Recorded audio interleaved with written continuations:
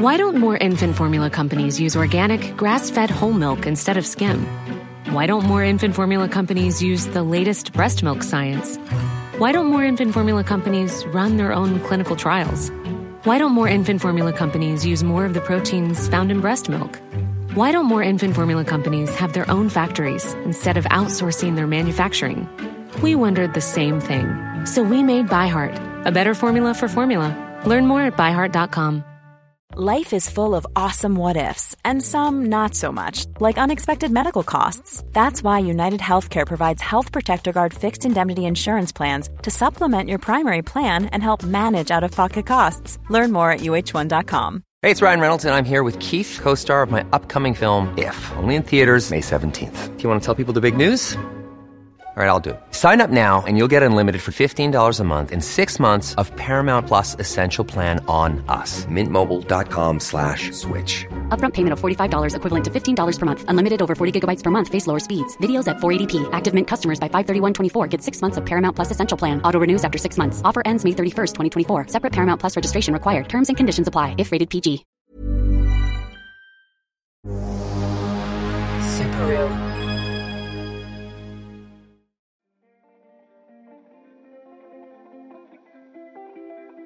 Hey, I'm Julian Morgans, and you're listening to What It Was Like, the show that asks people who have lived through big, dramatic events what it was like.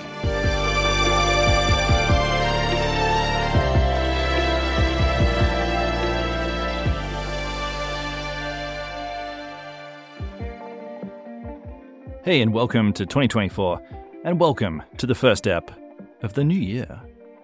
And today we're going to do something a little differently to how we usually do things. You know how usually I interview someone with a story? Well, today, I'm the person with the story. And the story is that I spent a lot of last year trying to solve a missing persons case. And why? Why would I do that? Well, I think I've always been interested in missing persons mysteries. I just think it's oddly accepted that people go missing. You know how sometimes you'll see a poster of all of the people missing in your city, and there's just dozens of them. It doesn't matter where you are. If you live in a city, then your city will have a list of missing people. And I guess it feels like maybe it happens more than I'd expect. Like if someone said to me, hey, Julian, at a guess, how many long-term missing people do you think that there are currently in Australia? And I'd say, well, interesting question. Maybe a couple of hundred. Let's say 500 tops. And I would be completely wrong. Right now in Australia, we have approximately 2,600 people who have been missing for more than 3 months. And of course, in the US, it's much higher. They've got 24,000 long-term missing people. And both the US and Australia, we're talking relatively stable, wealthy countries, absolutely choking on CCTV, and everyone's got a phone emitting a constant stream of GPS data, and yet still we manage to lose people all the time. In every city, we've just lost dozens of people. And I just find that a little bit unsettling. But there's this other thing too, and this is probably the main reason I wanted to do this episode, and maybe it's a little hard to explain, but I'll give it a shot. So it's something about the photos. You know when someone goes missing and the family provides an image of their loved one. And usually what they provide is just like an intimate family moment. Like it'll be a suburban family scene. It's someone at a long ago birthday party or in a faded school photo. Or maybe it's just someone and they're standing in a kitchen and they've got a haircut from the 80s. Or the photo is like a 1970s Polaroid. And I just find something about these photos kind of haunting. And this is the part that's hard to explain, because when I look at these photos, I sometimes get this sense that the person that I'm looking at, that they knew something bad was coming. And I know that sounds a bit like victim blaming. I'm not trying to do that. I'm just describing this feeling. It's my perception that somehow their faces are kind of similar. It's this look in the eyes as though they have similar problems in their lives. That maybe there's a through line between these images. And it's this idea, this kind of nebulous thought that's brought me to this question. And it's the question that's going to drive this episode. And it's this. What happens to people who go missing? Like across the board, are there any factors between these cases that might shed some light on where they've gone. And to help me to try to answer this question, I did something fairly ambitious. I tried to solve a missing persons case. And I'm just going to say from the offset, just for total transparency, no, I didn't solve the case. Don't listen to this if you're thinking, oh, will he solve the case? Oh my God, what's going to happen? This isn't one of those stories. But I will say, some creepy stuff happened, and I did manage to answer my question. I started by Googling the words missing person New Farm, which was the suburb of Brisbane that I was living in at the time. I just wanted to see if anyone had gone missing locally so that I could, make it easy for myself. I figured that trying to find a missing person was hard enough already. It would be slightly easier if I didn't have to drive a long distance. So I just Googled it, and sure enough, someone had gone missing in the area. His name was Stephen Goldsmith, and Google was full of all of these photos of this smiling young man. He had red hair. He's probably in his late 20s. And in the photos, he looks happy. He looks pretty healthy. And I started reading about him, and I discovered this story. And it definitely has some weird details. Stephen was English. He was born in 1972 to David and Leslie Goldsmith. And he also has a younger brother named Ian. Stephen briefly travelled to Australia in the mid-90s, and he loved it. He had such a nice time here that he decided he wanted to apply for a working visa, and he went home to the UK, and then he returned in 1999. And by July of the year 2000, he was living by himself in a nice apartment in the inner suburb of New Farm. And he was working as an arborist, which means that he was pruning trees and chopping them down. He was subcontracted to Toowoomba City Council, and Toowoomba is a town about 2 hours inland from Brisbane. And he'd work there during the week, making pretty good money, and then spend the weekends at his bachelor pad in New Farm. And then he went missing. Stephen was last seen by a mate, this other arborist that he worked with in Toowoomba, on July 6, 2000. Then on Monday, July 10, he was captured on CCTV, and this was the last time that anyone saw him. This was his last little fingerprint on planet Earth. Stephen withdrew $3,000 in cash from a bank ATM, which to me feels like an interesting little wrinkle in this story. But after that, no one knows what happened. He didn't show up for work later that week, and he wasn't answering his phone. So his mate, this guy named Hugh, he decided to drive to Brisbane from Toowoomba. It's about a 2-hour drive, so he's a good guy. So he drove all the way to Stephen's apartment just to see what had happened, and he knocked on the door, but there was no answer. So Hugh slipped a little note under the door just saying, hey mate, can't get onto you, a little bit worried, please just give me a call. And then Hugh drove home to Toowoomba. And a few days after that, Hugh still hadn't heard anything, so he drove back to Brisbane again. It was another 4-hour round trip, and this time he convinced the building manager to let him into the apartment. Now, when they got inside the apartment, the first thing that they saw on the floor was Hugh's note. It was still on the ground. Nothing had been changed in days. Stephen's car was still in the garage. No personal items were missing. His phone was there, and a load of washing was still in the dryer. And it basically looked like Stephen had popped down to the shops and then somehow vanished on the way. And no one has ever seen nor heard anything of Stephen ever since. No one's found a body, there were no bank transactions after he went missing, and no one's come forward with any credible leads, even though the police are offering a $250,000 reward for information about his disappearance. And that's the story. And I think it'd be harder to find a case where the person has better fulfilled the definition of vanished. So I figured this was a great case study. I really wanted to get stuck into this case, and in doing so, I hoped that I'd be able to shed some light on why people go missing. So I started by buying a 1-800 number, and I attached this number to a digital answering machine so that people could call in and leave messages. And then I put this 1-800 number on a poster with a photo of Stephen with a little message about who he was and inviting people to call in with information. And then I printed 100 copies of this poster and I stuck them all around Brisbane. And something I didn't expect was just how awkward I found it putting up these posters. I think these posters were kind of hardcore. It's just this big black font that says, "Have you seen this man?" And I don't know, it's probably a more conspicuous poster than one for a missing cat. And every time I put one of these things up, I'd feel self-conscious. Hey, I'm a true crime podcaster and I'm trying to... Yeah, I know. So I felt like a bit of a tourist to this case. And I guess my self-doubt extended to me thinking that the whole thing was stupid and it wouldn't work. I just really couldn't imagine that anyone would call in with anything. But then, much to my surprise and delight, I started to get some phone calls. Hi, I just seen a poster in New Farm in Brisbane for, I think it was an English journalist who went missing 20 years ago. So this message is indicative of a lot of the messages I got. I think 99% of all of the messages I got, and I got a lot, were a lot like this one. As in, this woman sounds lovely, and she's obviously very well-intentioned, but maybe from an information standpoint, it's kind of useless.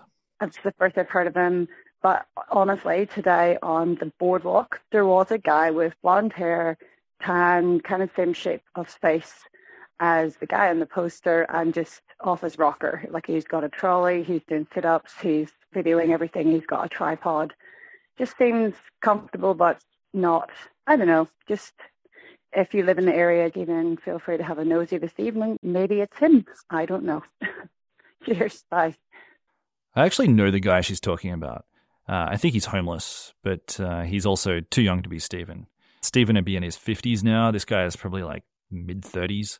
But it's only the first call that I got, and I got a few of them. And a few of them were kind of compelling.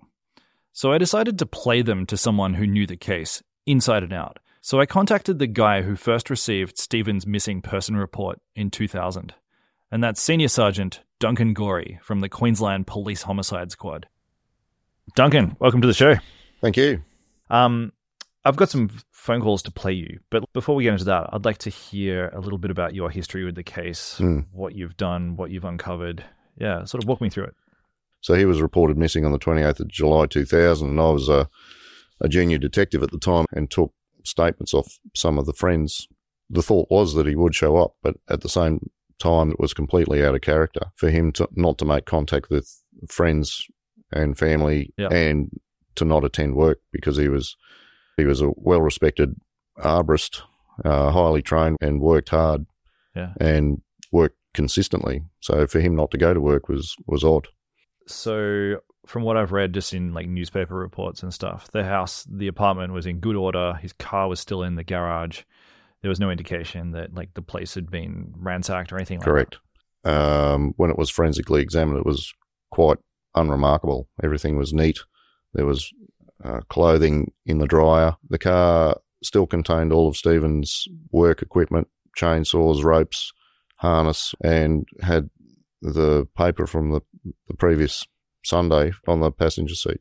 And as I said, it just seemed completely unremarkable and that nothing had happened in the unit. It seems he'd gone somewhere and something's happened outside. Okay, so by this point in the interview, I was pleased that I'd read the situation right. Duncan had confirmed that Stephen had just popped out of the house and vanished into thin air. But I wanted to get into some theories, so I started playing him the messages that I'd received. I've got 3 phone calls I want to play for you. Sure. So I didn't speak to any of these people. They just called in, usually after midnight, and they'd leave a message, and I had no idea where they were calling from or who they were. So this was the first interesting one that I got. And... Hello. I met Stephen one time. I knew his brother. He's an architect.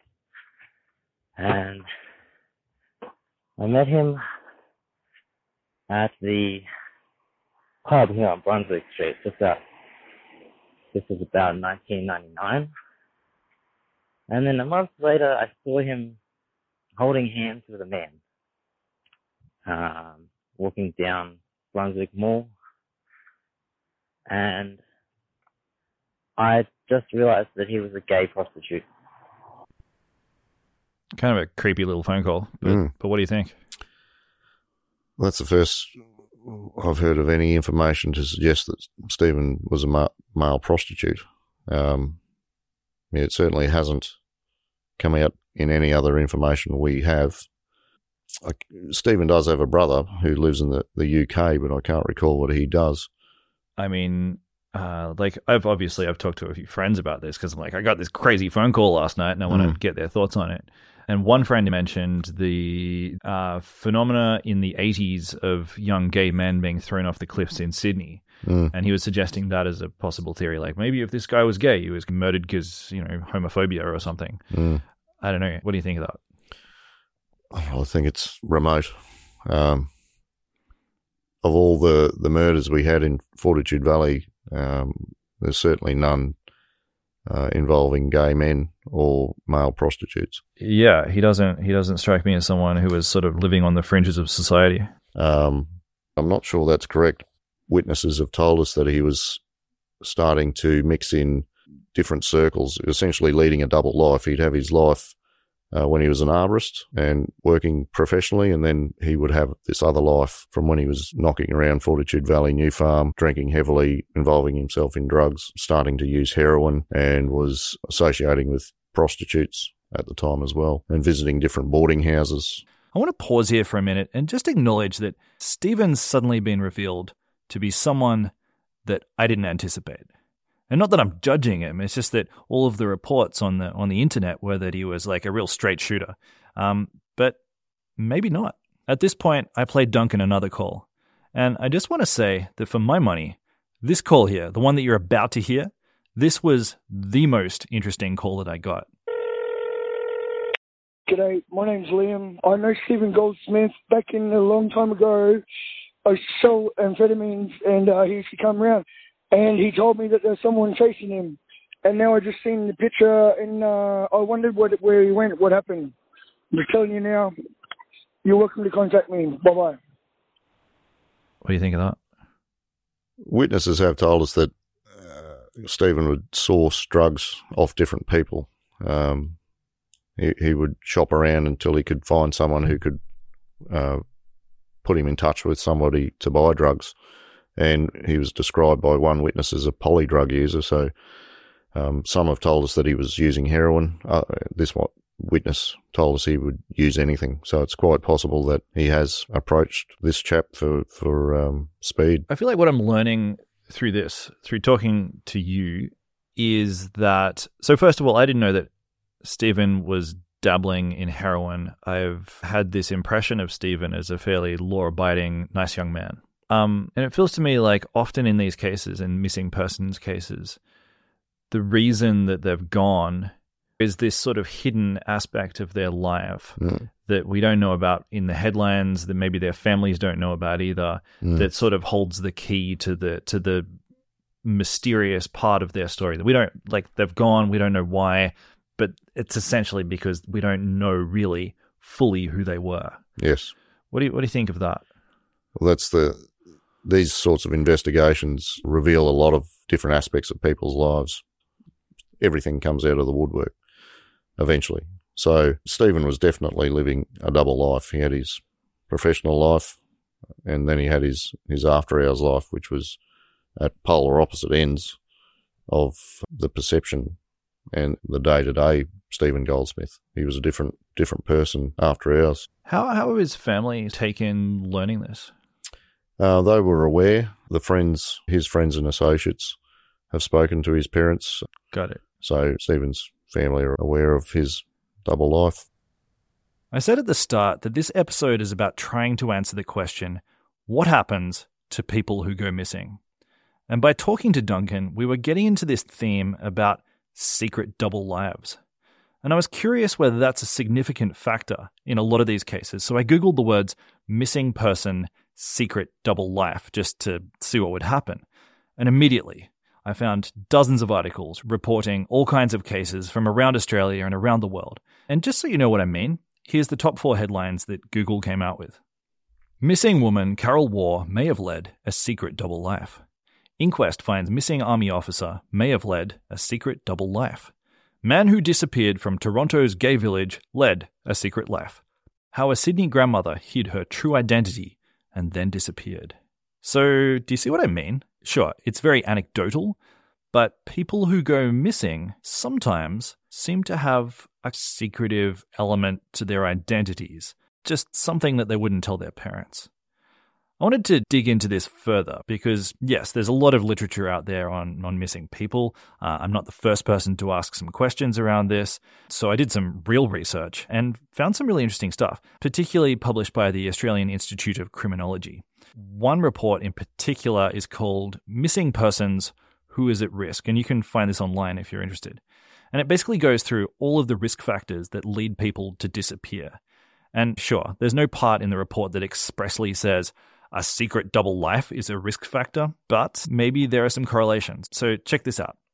By far the most common factor for going missing is being, and this is in quotation marks, vulnerable due to age or infirmity. Meaning that people who go missing, they're often children, they get lost because they've jumped the fence and they don't know where they are, or they're old. They're elderly people and, they got dementia or something.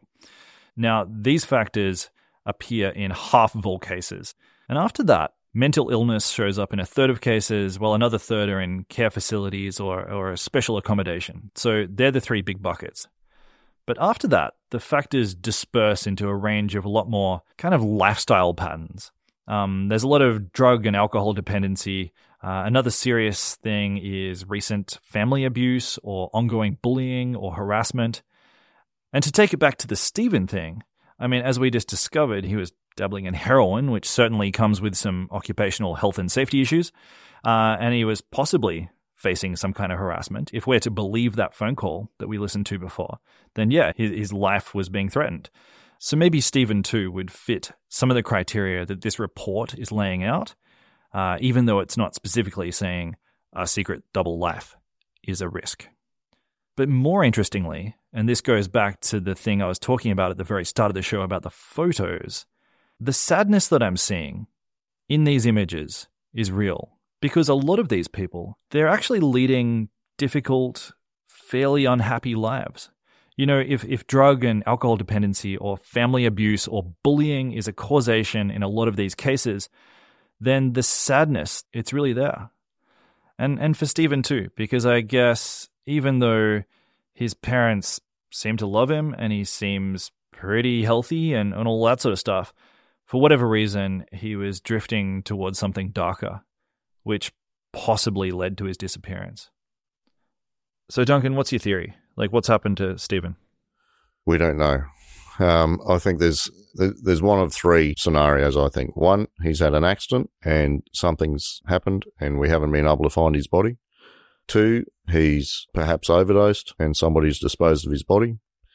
Or three, he's been murdered and somebody's disposed of his body. I don't think he's just simply missing. He's certainly not suicidal. He doesn't fit into any of the other demographic or categories for why people go missing. But for him to just vanish around the 10th of July 2000, it's just completely out of character. And there's no reason for him to go missing unless there's been some other intervention. Hey, we're just going to stop here for a quick ad break, but stick around. We'll be right back with more What It Was Like.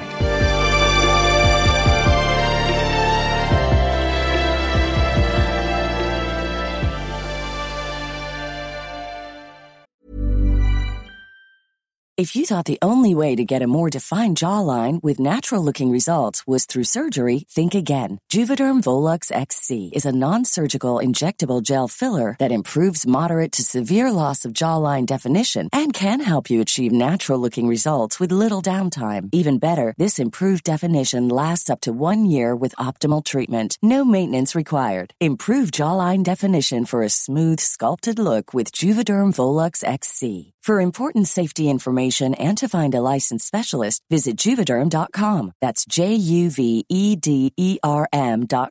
Not for people with severe allergic reactions, allergies to lidocaine, or the proteins used in Juvederm. Common side effects include injection site redness, swelling, pain, tenderness, firmness, lumps, bumps, bruising, discoloration, or itching. There's a risk of unintentional injection into a blood vessel, which can cause vision abnormalities, blindness, stroke, temporary scabs, or scarring. Talk to a licensed specialist to find out if it's right for you.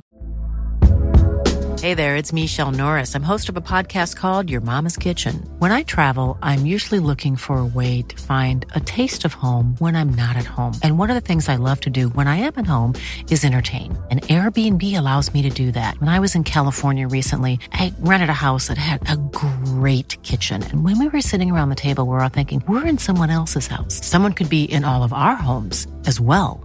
If you have a home, but you're not always at home, you have an Airbnb. Your home might be worth more than you think. Find out how much at airbnb.com/host. Burrow's furniture is built for the way you live. From ensuring easy assembly and disassembly to honoring highly requested new colors for their award-winning seating, they always have their customers in mind. Their modular seating is made out of durable materials to last and grow with you. And with Burrow, you always get fast, free shipping.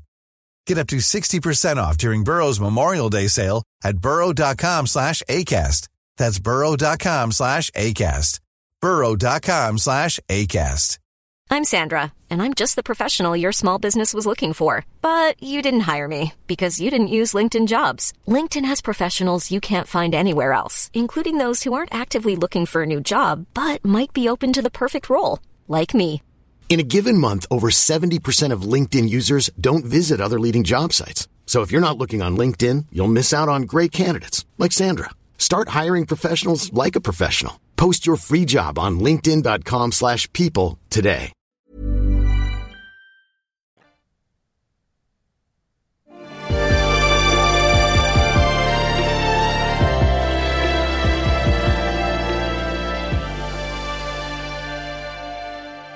How often do you find yourself thinking about this case, just sort of mulling it over in your head, like on weekends or like?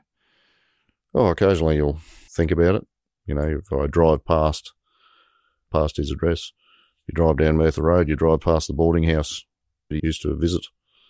So yeah, it's always there in the back of your mind, I suppose. Do you have a dream about this case? I wouldn't say I dream about it. I sleep fairly soundly these days, but yeah, sometimes it'll pop into your head in the middle of the night. Yeah.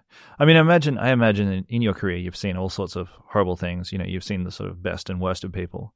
What is it, aside from the fact that it's unsolved, what is it about this case that's stuck with you? It's just the not knowing and the frustration of not knowing what's occurred and just wanting to solve it for the sake of the family so that they can find out what's occurred, and for Stephen's friends as well. They're in the same boat. They went from having regular contact with him to just nothing. Like a switch went off and all of a sudden he's not around anymore. I think Duncan hit the nail on the head that the Stephen Goldsmith button got turned off and he ceased to exist. And like I said at the start, that just makes me feel uncomfortable. It's this thing that people shouldn't just vanish.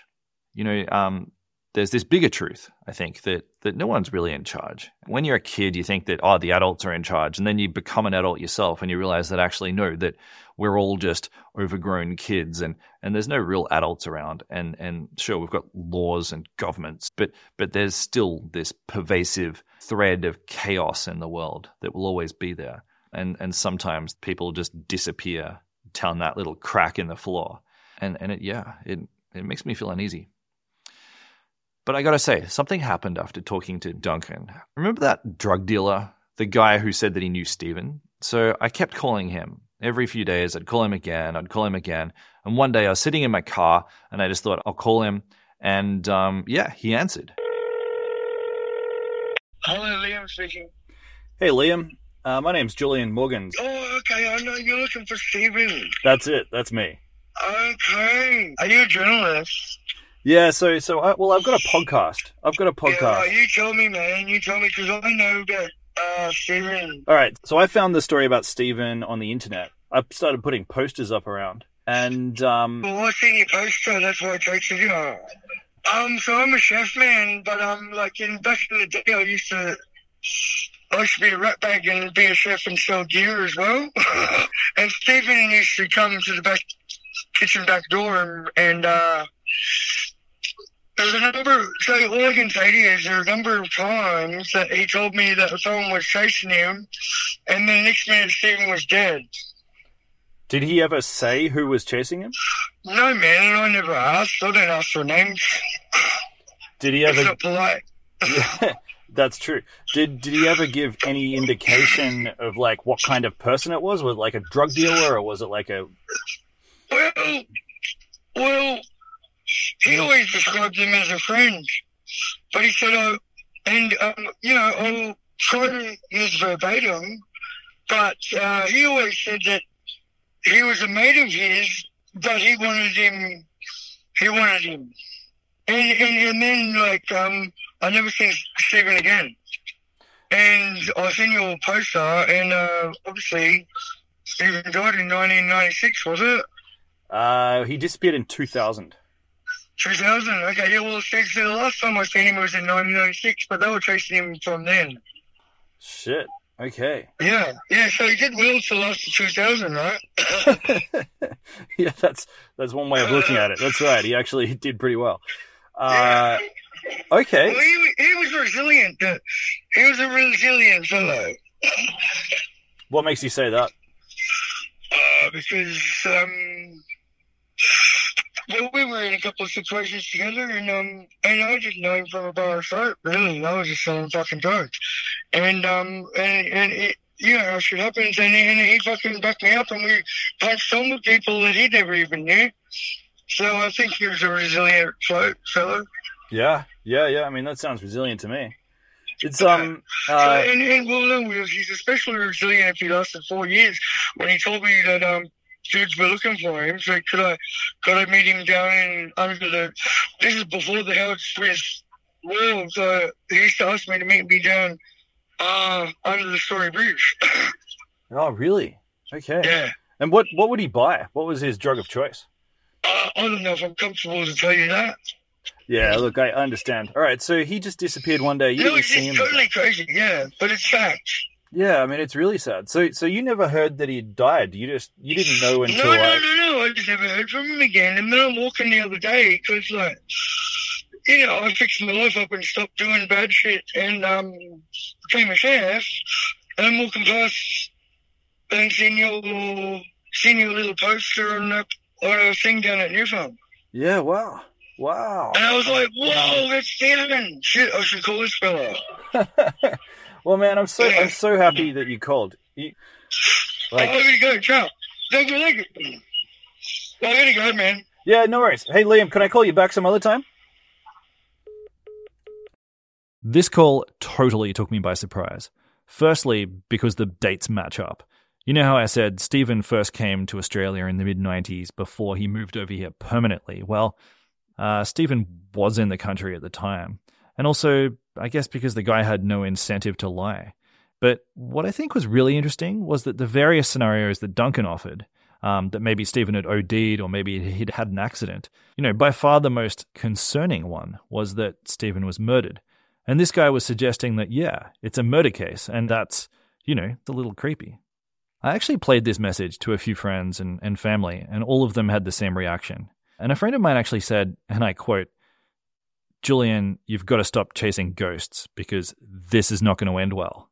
And there was something about that phrasing, chasing ghosts, that put a nice little tingle up my spine. Like, oof, okay, yeah. I kind of overlooked the idea that I might be onto a murder case. Why don't more infant formula companies use organic, grass-fed whole milk instead of skim? Why don't more infant formula companies use the latest breast milk science? Why don't more infant formula companies run their own clinical trials? Why don't more infant formula companies use more of the proteins found in breast milk? Why don't more infant formula companies have their own factories instead of outsourcing their manufacturing?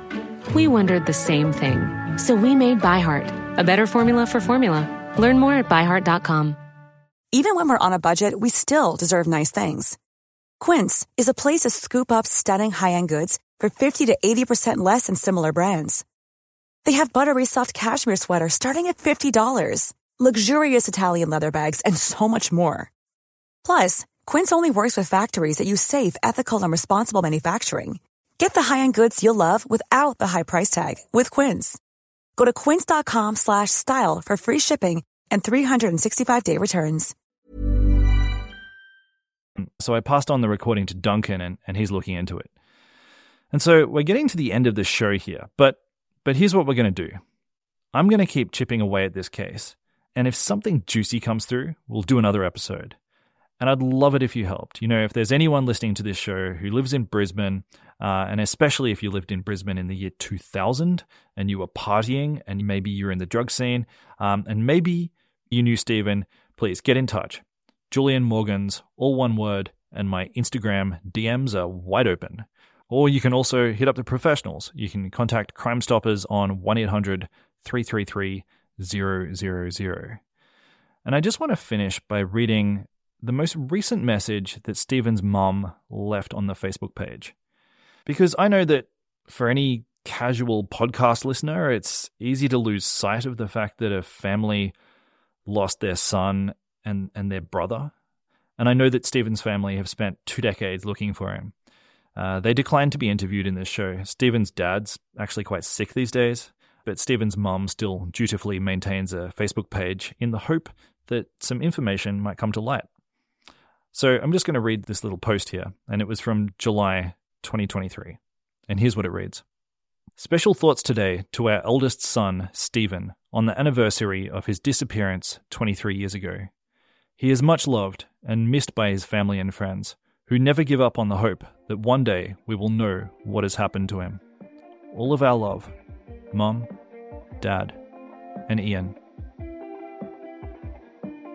If you've enjoyed today's episode and you're thinking, hey, I've got a story that's pretty cool, something that could work for this show, you know, something interesting but surprising, a little bit unique, please get in touch, hit me up. I'm always looking for story suggestions or feedback or, you know, whatever you got.